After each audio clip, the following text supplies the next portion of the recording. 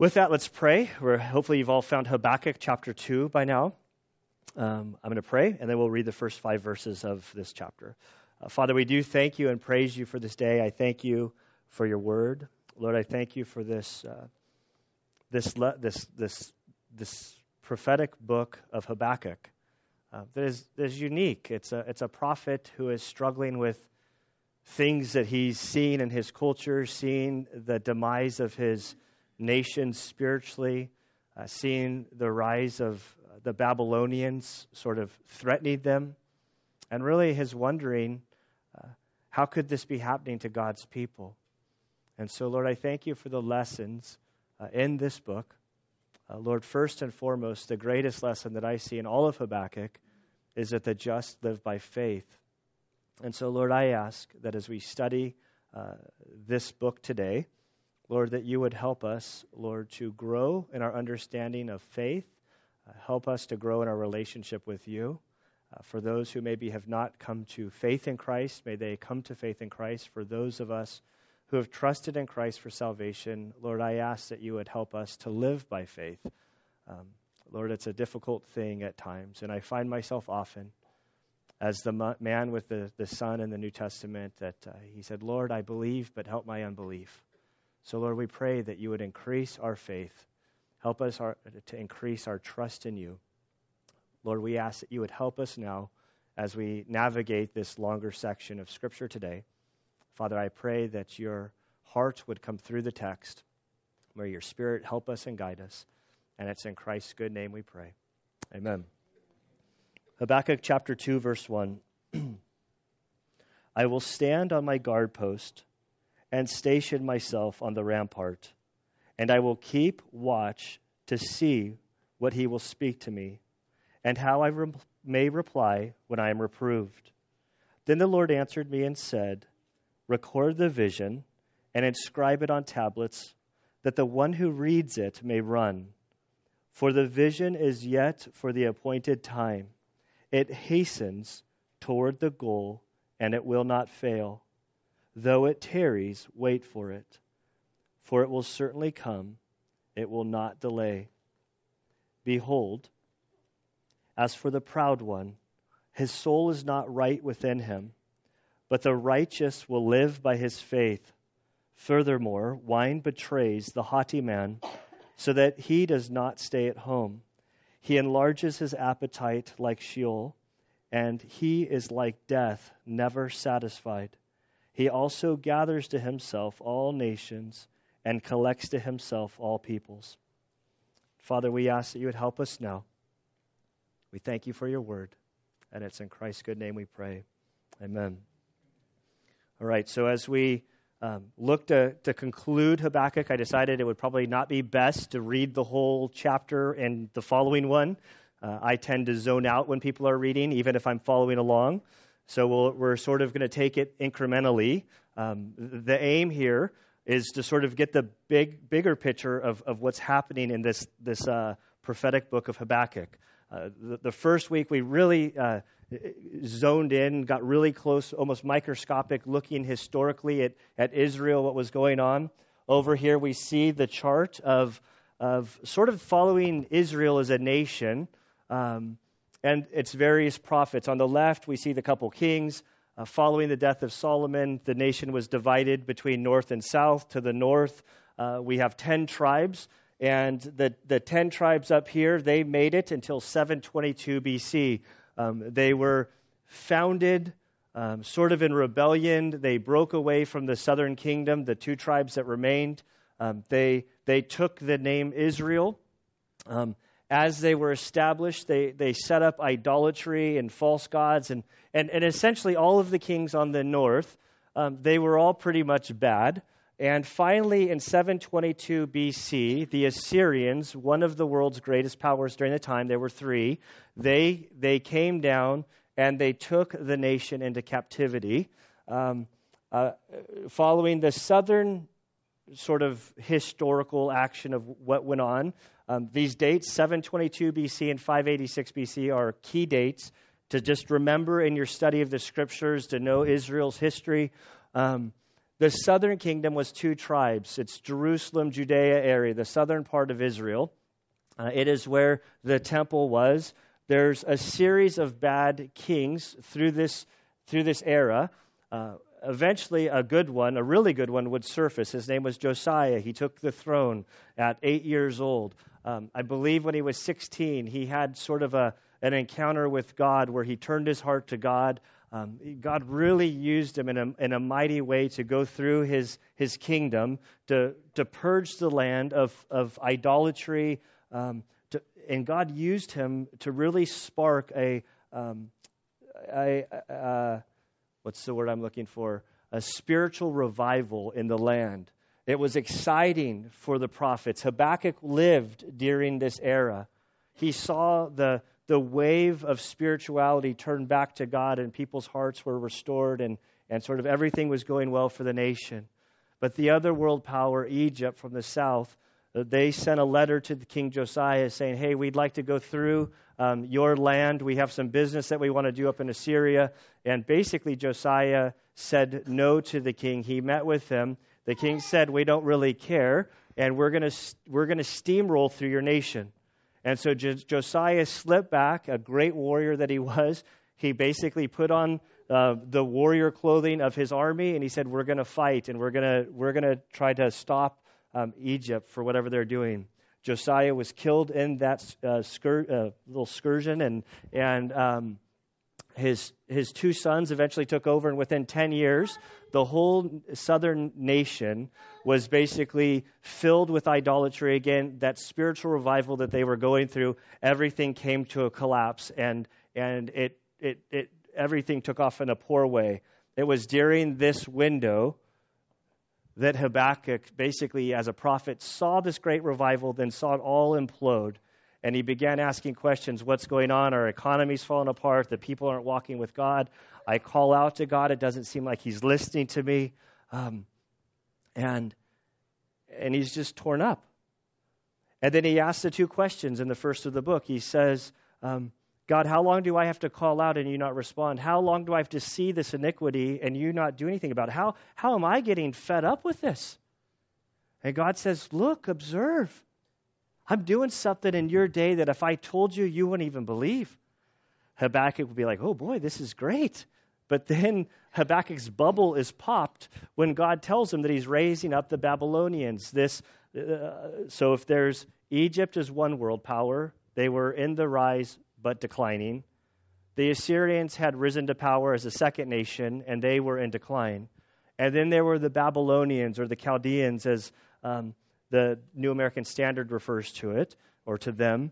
They were in growing power, and they were ruthless, and they were continuing. And God says, these are the people I'm raising up to deal with Israel. And so now Habakkuk is more confused. You know, sometimes you ask God for clarity of your future, and he maybe gives it to you, and you're like, oh, I wish I never asked that question. Really, God is graceful, sometimes not revealing to us what's down the road for us. We can trust in his grace in those moments as we're living in those moments. And so Habakkuk, as he tries to focus at the end of chapter 1 sort of on the things that he knows about God, he knows God is holy, he knows God is righteous, he knows that he's pure. He's trying to reconcile what he knows about God and what God has just told him about the Babylonians.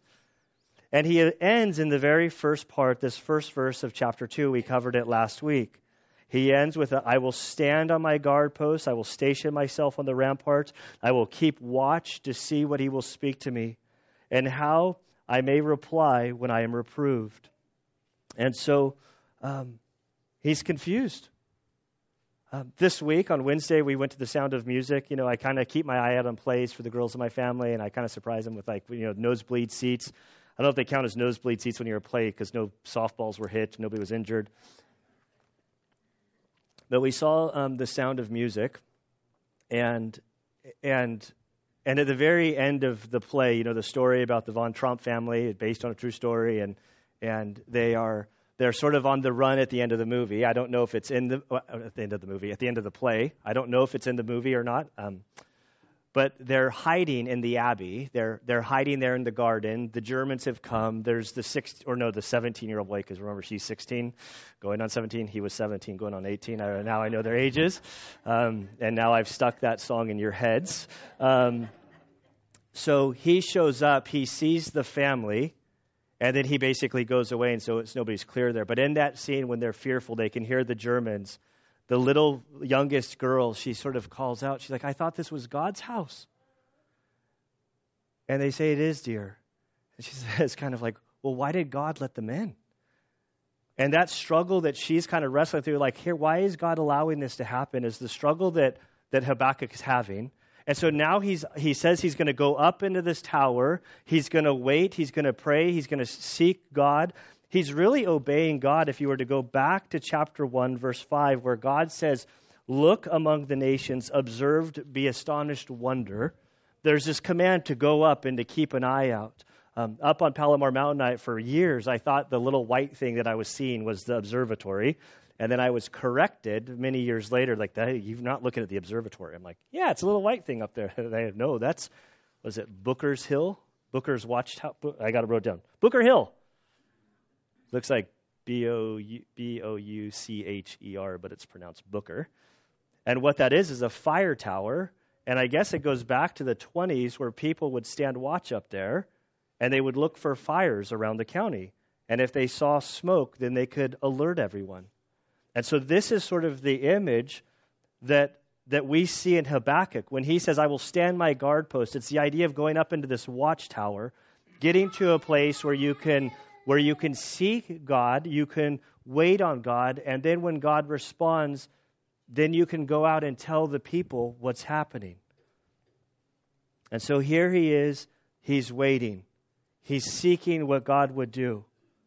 And then in verse 2, we read, then the Lord answered me and said, record the vision and inscribe on it tablets, that the one who reads it may run.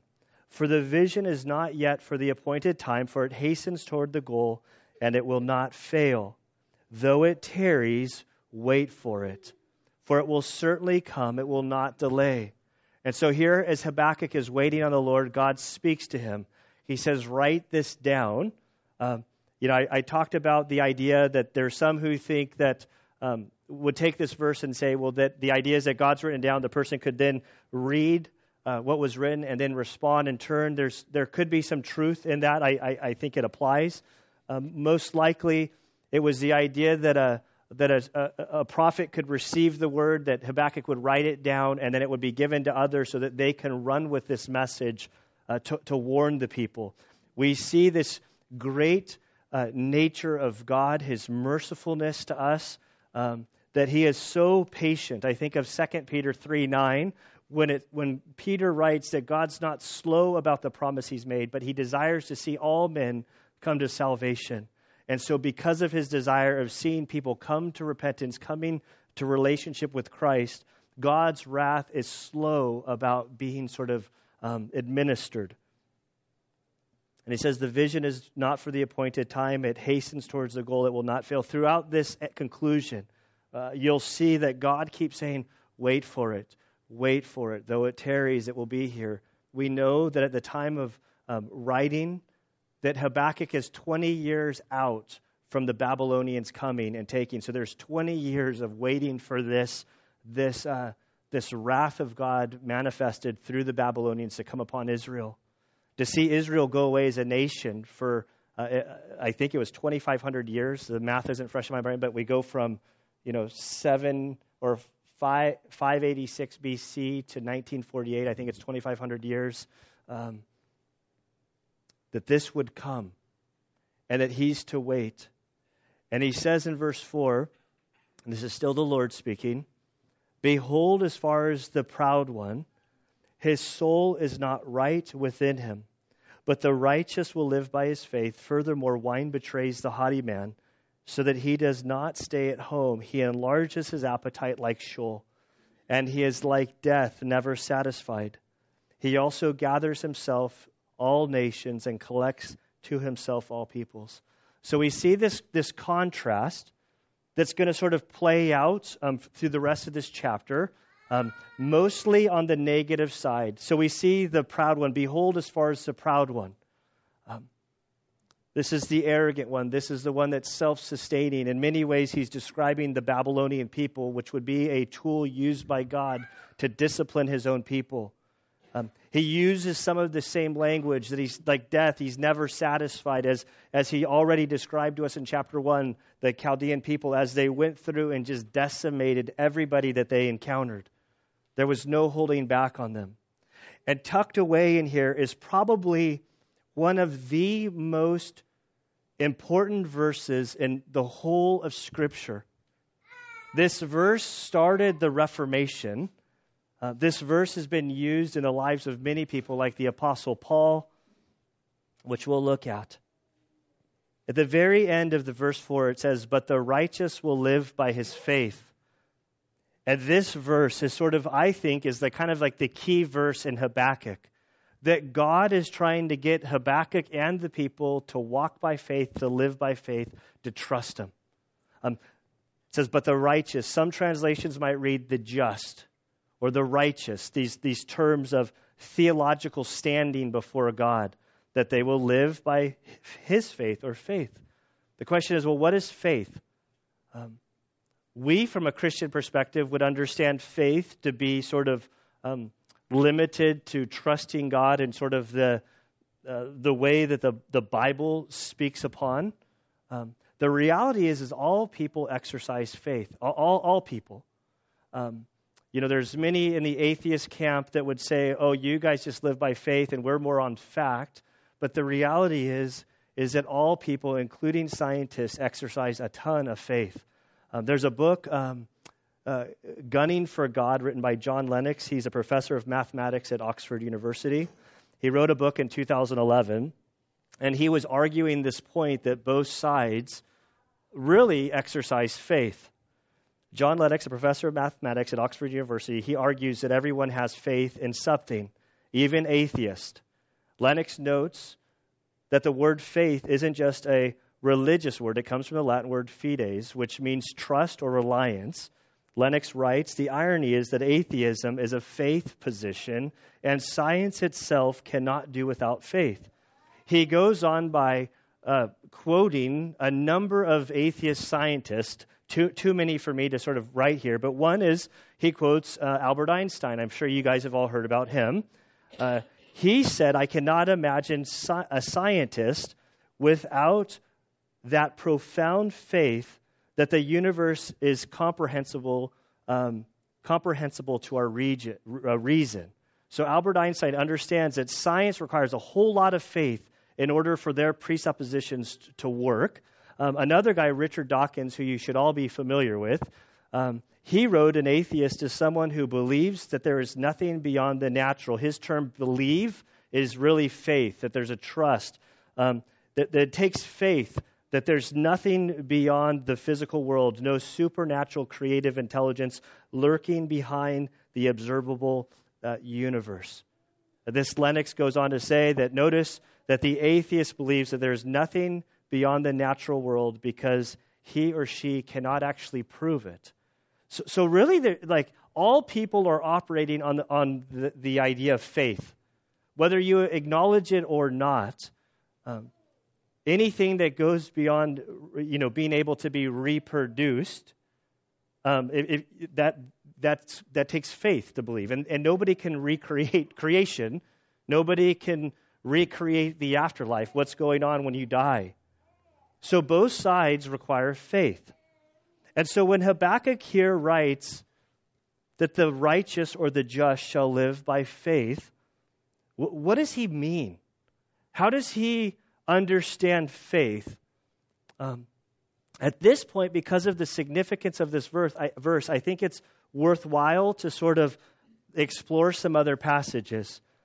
So please hold your place in Habakkuk. We all know how terribly difficult it is to find this little book, and but maybe our pages are starting to get worn in this section after a couple weeks here. The first, if you'll turn with me over to Romans chapter 1. Here, Paul, this is known as, many have described Romans as sort of the Christian constitution. We went through Romans a few years ago, and in Romans we see that Paul is writing to a group of believers in Rome that he's never met. They have no idea who he is. There's a lot of speculation about what he believes and what he's doing. So Paul writes Romans, which is a very unique book in comparison to his other writings. He writes out this letter to explain what he believes, why he believes it, what evidence is there.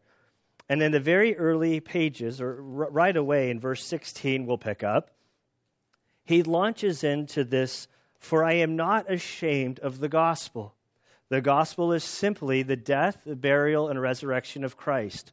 That he died according to the Scriptures as a payment for our sin, that he was buried and he rose again.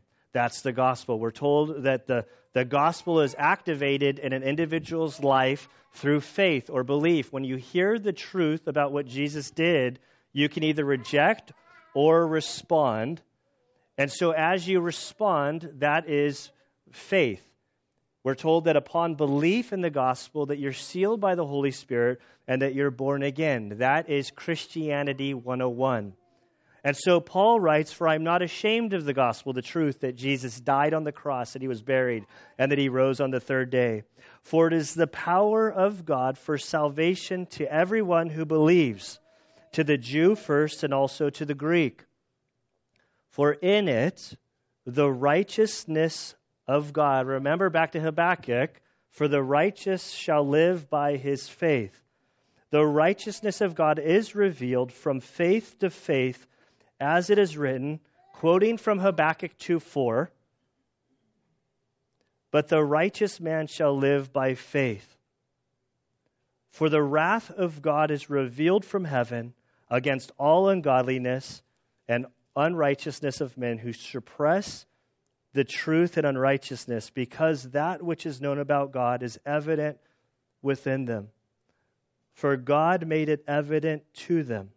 For since the creation of the world, his indivisible attributes, his eternal power and divine nature have been clearly seen, being understood through what has been made, so that they are without excuse." So this little section of Scripture, I mentioned the Reformation. For those of you that are not familiar with the Reformation, about 500 years ago, the anniversary just happened. I could be off by like a few decades, but let's just call it 500 years ago, 1500s. There was a Catholic scholar by the name of Martin Luther. He was an attorney, very bright man. And he made a trip to Rome, and there's some steps in Rome. Forgive me for not having the name memorized. The story goes is that they were teleported somehow from Israel. The story goes that they're the actual steps that Pontius Pilate stood on. I don't necessarily believe this. I'm just telling you what the story is.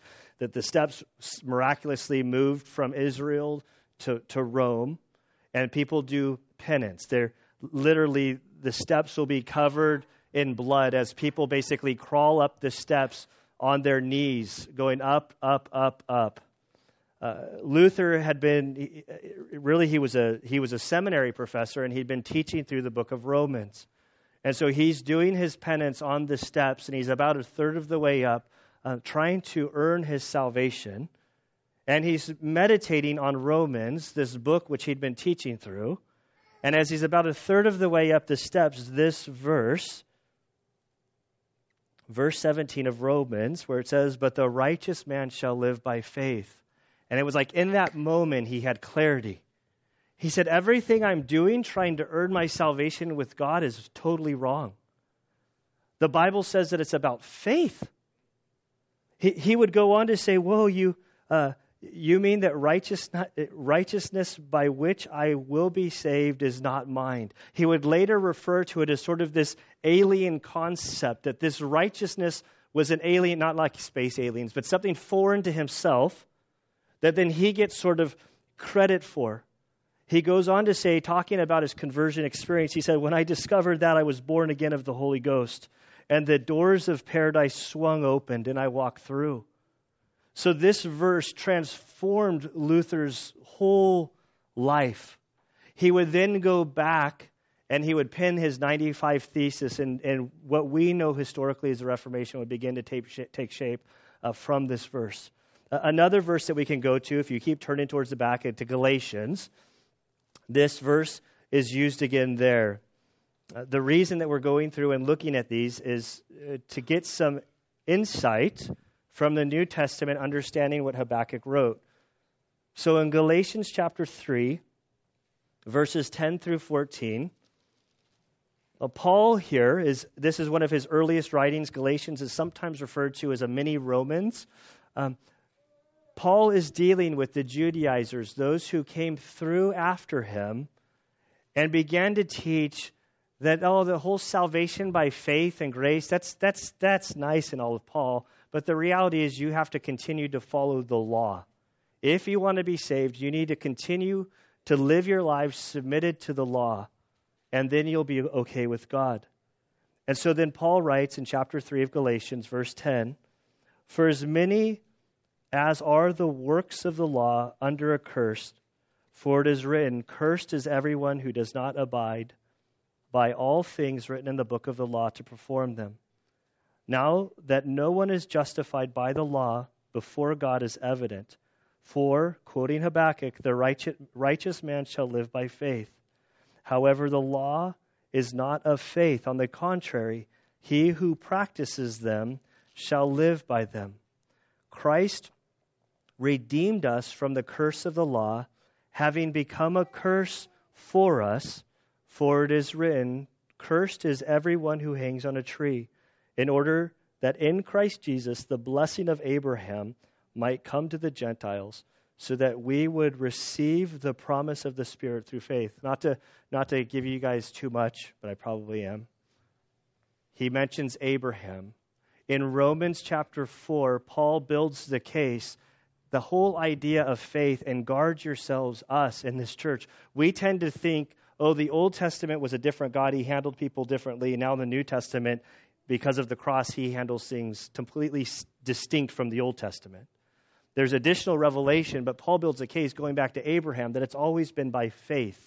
It's never been by works. Here he builds the case that the law was simply to point us to Christ in grace. It's always been that way. Finally, if you'll turn with me to Hebrews 10:38, and I would ask you to kind of put another bookmark here. We're just going to briefly cover this, but we're going to circle back around. Hebrews can be one of those books that's difficult to find. We're about to go back to Habakkuk.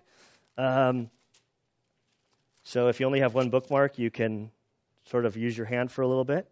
But in Hebrews chapter 10, verse 38, the author of Hebrews writes, "But my righteous one shall live by faith," quoting from Habakkuk.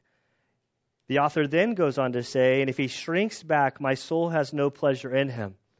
But we are not of those who shrink back to destruction, but of those who have faith to the persevering of the soul. Now faith is the assurance of things hoped for, the conviction of things not seen. For by it the men of old gained approval." I'm going to pause there. Hold your spot. But to orientate you, this verse of Habakkuk 2:4 is the introduction by the author of Hebrews that he uses to introduce chapter 11, which we know as sort of the heroes of the faith.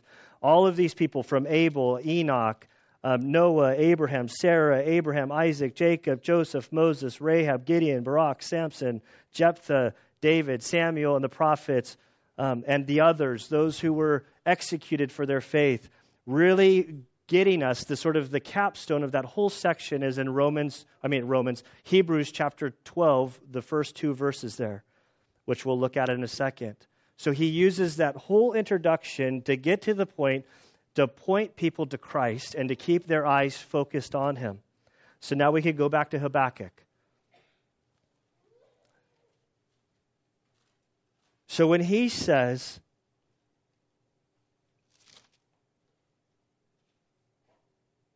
"But the righteous shall live by faith," the justified are those who, in simple terms, trust God at his word. Martin Luther King Jr. said this about faith. He said, Faith is taking the first step even when you don't see the whole staircase.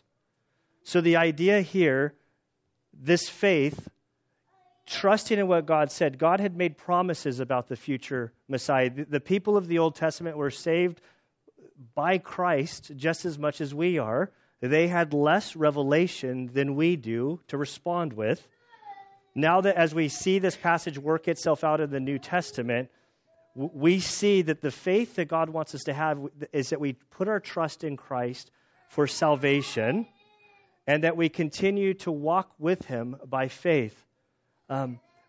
Faith is for salvation, but it's also for living our Christian lives. We don't just sort of come to Christ by faith, get saved, and then we no longer have to walk by faith. The Christian life is a life of faith. And we don't always see what God is doing. And sometimes we look around us and I have no idea what God is doing.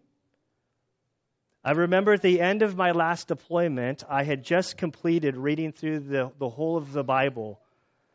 And I had no idea what God was doing, but I remember distinctly having this feeling as I came back into San Diego, I just remember holding my Bible going, I think I'm supposed to do something more with this book, but I have no idea what. I didn't, looking back, I can kind of see how God used that, but I remember being on the ship in that tiny little bunk, trying to finish the Bible before I got back to San Diego, and sort of having this feeling I'm supposed to do something more with this. And I got back and I met with my friend Larry, who was a pastor, and I said, I think I need to do this school or something. He's like, no, you don't. He's like, God has you on a different track. Just relax. He said, God isn't a fog light out in front of you. He's a lamp under your feet, according to Psalm 119. So just take your next couple steps and do that for a few years and see where it leads you. Well, it led me here. Okay. Faith. Live by faith. Live by faith. If you take anything from today, live by faith. Now, God, in the next section here, which I'm going to fly over to spare some time, he's going to address those who are not walking by faith. He's going to address the proud one. For those of you, deep within my heart, I have this strong sense of justice. I have a terrible time letting things go. If there's an injustice, I want to see sort of things taken care of. And I think poor Habakkuk is struggling with this. And so God now is going to say, hey, even though the Babylonians are going to come, they're going to basically destroy you as a nation, they're going to take you into captivity, which we see in the story of Daniel. He said they're still going to give an account. And so we see 5 woes. I don't think I have enough. I'll read through quickly. So in verse 6, we begin woe number 1. Will not all of these take up a taunt song against him, even mockery and insinuations against him, and say, woe to him who increases what is not his? For how long? And makes himself rich with loans. Will not your creditors rise up suddenly, and those who collect from you awaken? Indeed, you will become plunder for them. Because you have looted many nations, all the remainder of the peoples will loot you, because human bloodshed and violence done to the land, to the town and all of its inhabitants. Okay, so in simple terms, woe number 1, this is dealing with theft, extortion, high interest, plundering, murder. Even we see environmental damage for how they treated the land irresponsibly. And the consequence of this sin was those that have wronged you will see this rising up of those that will wrong, that will bring justice to them. Moving on to woe number 2, verse 9. Woe to him who gets evil gain for his house to put his nest on high, to be delivered from the hand of calamity. You have devised a shameful thing for your house by cutting off many peoples, so you are sinning against yourself. Surely the stone will cry out from the wall, and rafter will answer from the framework.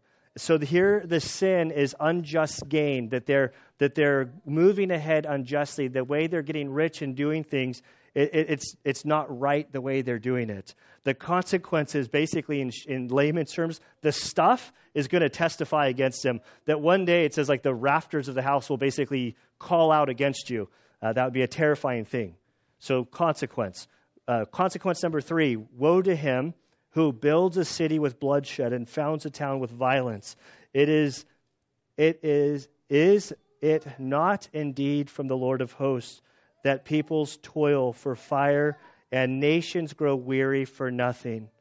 Here it is, the sin through power and death and corruption, and everything that they're gaining actually becomes the fuel of the fire of destruction that's coming their way. In verse 14, there's a beautiful ray of sunshine in the midst of all of this. Hope for the future, the day. And God says, for the earth will be filled with the knowledge of the glory of the Lord, and the water, like waters over the sea. So in the midst of this, suddenly God's going to reveal himself to the whole world in a way that is undeniable. Moving on to verse 15, we get the fourth woe. Woe to you who make your neighbors drink, who mix in your venom of evil to make them drunk, so as to look on their nakedness. You will be filled with disgrace rather than honor. Now you yourself drink and expose your own nakedness. The cup in the Lord's right hand will come around to you, and utter disgrace will come upon your glory.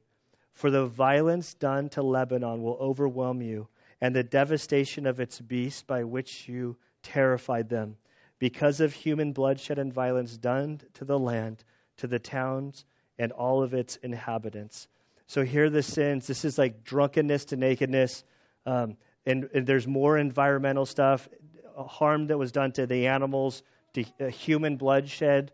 Basically, the consequence of this is that God, through his right hand, this hand of power, is to come and to bring strong consequence. He's going to expose them for their sinfulness, and they'll be shamed for all to see.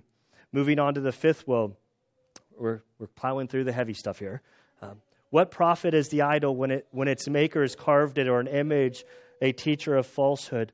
For its maker trusts in his own handiwork when he fashions speechless idols. Woe to him who says to a piece of wood, awake, and to a mute one, arise.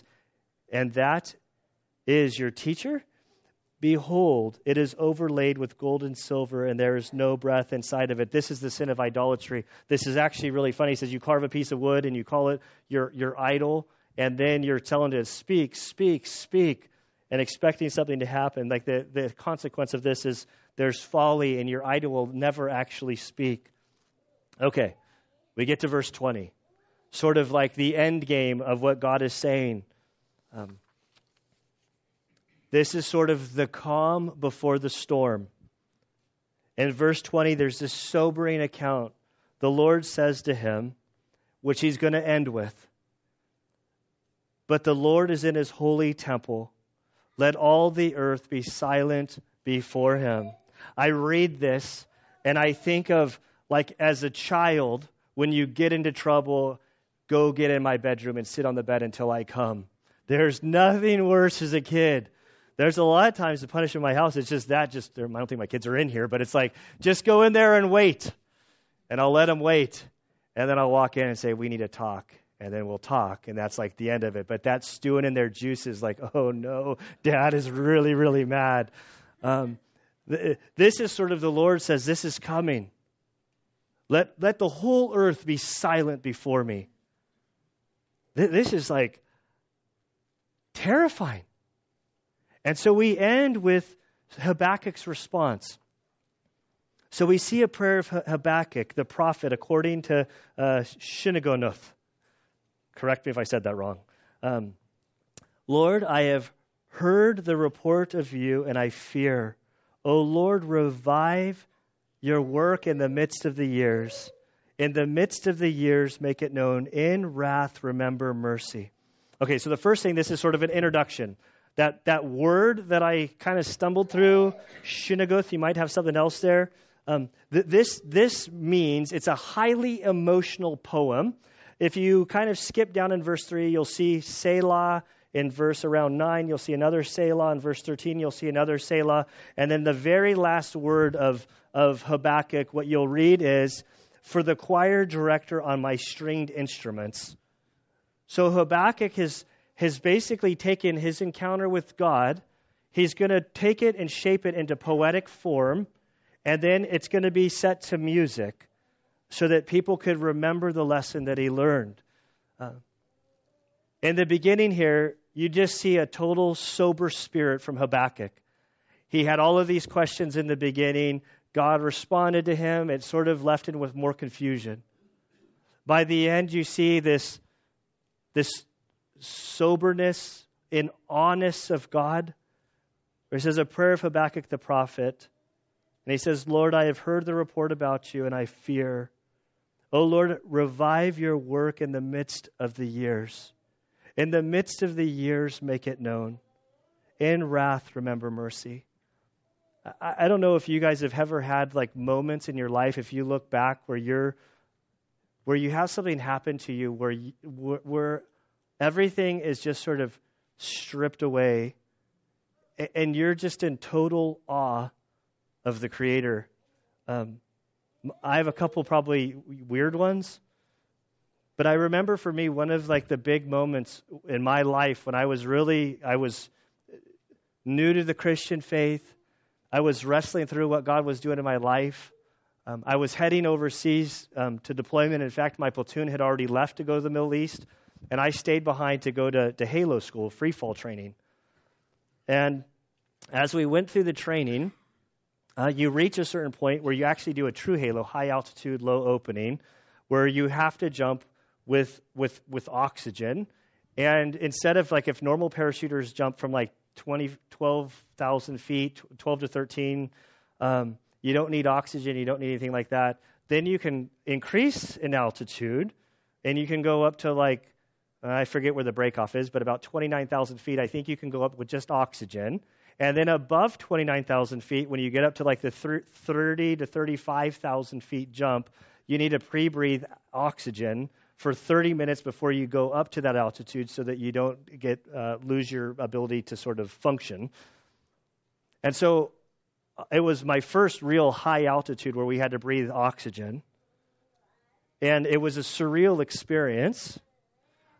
Some of you might think, well, just jumping out of a plane is surreal, but we kind of grown accustomed by this point. But I'll never forget that moment of seeing the ramp open up at like, I forget the numbers, I've lost my logbook, but it was somewhere in the 30,000 foot range. And you can see, this is like where airliners fly, and you see like the curvature of the earth. And you, like, I don't know if it was a time of the day, but like the darkness it's dark when you look up, and then it's like you see the earth. And it wasn't so much like a feeling of terror, but I remember like on the ramp before going out, just sort of going like, this was not a time for me to voice my concerns to God about any injustice. I was just in awestruck. I realized how small I was, and I was seeing just a snapshot of His creation that He spoke into existence. I realized that I was nothing but like a small man sort of looking out over, like seeing the curvature of the earth. And I just remember like, well, I kind of put everything into perspective. I'm like, man, you're awesome, God. I have nothing to say. I made my peace the night before with Him, so I knew I was good. But it wasn't like fear. It was just sort of awestruck. I've experienced this feeling like surfing really big waves, or when you dive underwater at like 120 feet, when you get down real low, you suddenly, there's a clarity of like, man, I am so small. My greatest accomplishment is nothing compared to God's creation. And I think Habakkuk is having this moment. He's just sort of, Lord, I heard the report of you and I fear. Lord, I want you to revive the work. Remember everything that Josiah, he's like, I want to see revival in your people. And if that means coming through the Babylonians, so be it. And then he sort of pleads with God, in wrath, remember mercy. And this is the gospel. I mean, this is the cross. See, the tool in which God's wrath was poured out, the cross of Christ, His wrath is going out fully on His Son. And in that wrath, mercy is being demonstrated to all of us. He's withholding what is done to us. This is beautiful that justice and mercy are being demonstrated and exercised, that our sin is fully absorbed in the cross. And Habakkuk is just in awe of God. And so then going from verse 13 to 15, trying to figure out how much time I have. So verse 3, what's happening in this whole section is that Habakkuk is looking to the past. Habakkuk is going to reflect upon the hand of God throughout Israel's history. And I think that there's an important lesson here, that whatever trial or tribulation you're going through, it's important to reflect on how has God worked in your life up to this point. There's a case for journaling. I am terrible at journaling. But there's something to sort of reflect and give thanks. I think that Thanksgiving, this is why it's so critical, like for us to reflect on things that we can give thanks for. Because as we reflect on how God has worked in the past, it increases our faith in Him as we look to the future of the unknown. And this is what Habakkuk is doing. He's going to move from Mount Sinai of the giving of the commandments to the plagues of Pharaoh, verses 3 through 7. God comes from Teman, the Holy One of Mount Paran, as His splendor covers the heavens, and the earth is filled with His praise. His radiance is like the sunlight. He has rays flashing from His hand, and there is the hiding of His power. Before Him goes pestilence, the plagues of Pharaoh, remember, and plague comes after Him. He stood and surveyed the earth. He looked and startled the nations. Yes, the perpetual mountains were shattered, and the ancient hills collapsed. His ways are everlasting. I saw the tents of Cushan under distress. The tents curtains of the land of Midian were trembling. Now he's going to move on to the parting of the Red Sea in verse 8. Did the Lord's rage against the rivers? Or was it your anger against the rivers? Or was it your wrath against the sea that you rode on your horse, on your own chariots of salvation? We see God as a warrior. Your bow was made bare. The rods of chastisement were sworn. You cleaved the earth with rivers. The mountains saw you and quaked. The downpour of waters was swept by. The deep uttered forth its voice.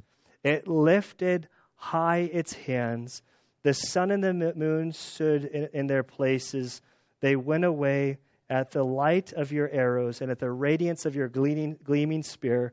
In indignation you marched through the earth. In anger you trampled the nations. You went forth for the salvation of your people, for the salvation of your anointed. You struck the head of the house of evil to lay him open from thigh to neck. You pierced with his own spears the head of his throngs. They stormed in to scatter us. The exultation was like those who devour the oppressed in secret. You trampled the sea with your horses on the surge of many waters. So he goes through, God is a warrior. You see in this song, Joshua's victory at Gibeon, the sun and the moon standing still. He's reflecting on all that God has done. And in verse 16, he turns his attention to the future. Habakkuk, which starts on shaky, uncertain, fearful ground, leads to basically worship, peace, and trust of God in the midst of uncertain times. He said, I heard and my inward parts trembled. At the sound my lips quivered. Decay enters my bone, and in my place I tremble, because I must wait quietly for the days of distress. 20 years forward he was going to wait for the people to arise who will invade us. Though the fig tree should not blossom, and there be no fruit in the vines, though the yield of the olive should fail, and the fields produce no food, though the flock should be cut off from the fold, and there be no cattle in the stalls. Then the key of all of Habakkuk, verses 18 and 19, he lists all of this bad stuff that he knows is going to come future. He says, yet I will exult in the Lord. I will rejoice in the God of my salvation. The Lord God is my strength, and he has made my feet like hinds' feet, and makes me walk on my high places. This is beautiful. There's great lessons. I don't know what storms you're presently going through, but it was David Jeremiah who says you're either entering into a storm, in the midst of a storm, or you're coming out of a storm. And it constantly recycles in this life. This life is filled with things that can kind of bring us anxiety. And the key is to keep our eyes on the Lord. This is faith, trusting him. I read from that verse of Habakkuk 10:38, or that verse, Hebrews 10:38, quoting Habakkuk 2:4, which led into the heroes of the faith. And then it leads to Hebrews 12:2, which says to keep your eyes on the Lord. There's a story, a true story. You guys remember Apollo 13? I wasn't alive back then, but the guys launched into space. There's a movie, Tom Hanks. So this is where I got my information from. So Apollo 13 in the movie, they're up there, everything's disabled. They had cut off the engines. They're trying to figure out a way to get the guys home. And they say what we need them to do is they need to turn on the burners, but they'd shut everything down, the computers and everything, in order to basically conserve energy, to try to get them on track. And so from Houston, they sort of relay up, hey, we need you to do something. We need you to do a manual burn. And we need you to hold this course. And so they sort of are up there debating, and it's okay, well, we can turn on the computers so that we can keep our bearing. And then they're like, you need to hold the thrusters on for 39 seconds. But the problem is you can't turn on the computer, because if you turn on the computer, there's no guarantee that you'll have the energy to continue the journey. So this is like a terrifying time. This is known as like the 39 seconds of sort of a manual, I'm blanking on the word, of the manual sort of adjustment. And so somewhere along there, what's his name? I have it here. I know it's a famous scientist, Lovell, Jim Lovell. He basically said, hey, what course do we need to hold? And we have it. We have an object. We have the earth. As long as we keep the earth in our window, we can turn on the thrusters and manually guide the craft.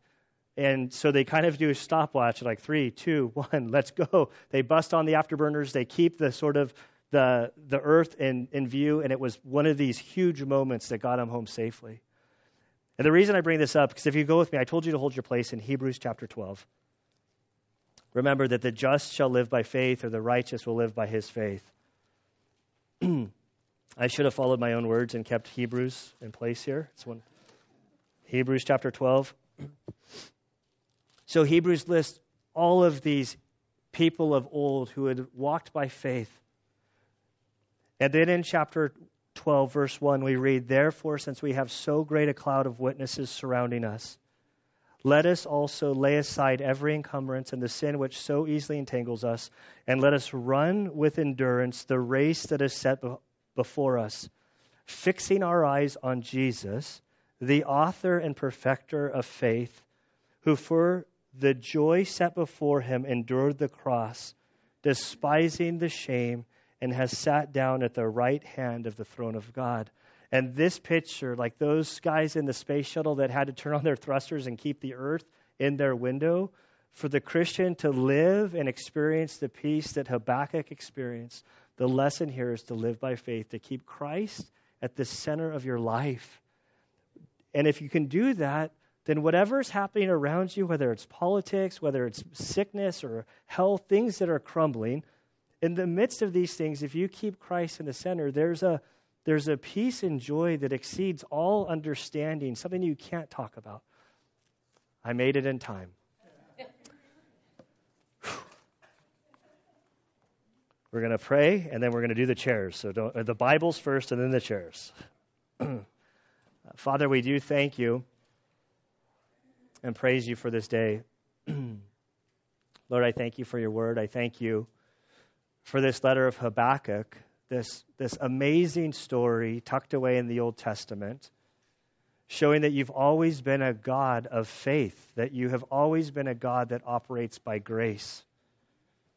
And I thank you from this very difficult lesson that Habakkuk had to learn, of trusting you and your will in the midst of difficult and trying times. Father, I pray that you would help each of us to grow in our understanding of who you are. For those here who maybe haven't trusted you for salvation, I pray, Lord, that you would help them to see the cross for what it is, that they would, by faith, be able to place their trust in you. For those of us who have come to know Christ as Savior, Lord, I pray that you would help us to live our lives according to faith. Lord, as we look at the world around us, there are so many trying and troubling times. It's easy to worry about our kids, our grandchildren, our health. But Lord, we know that you are in control. And so, Father, we by faith come to you and trust you. We ask that you would increase our faith. Help us to believe where we doubt. We are thankful, Lord, for the work of Christ on the cross. And it's in his name that we pray. Amen.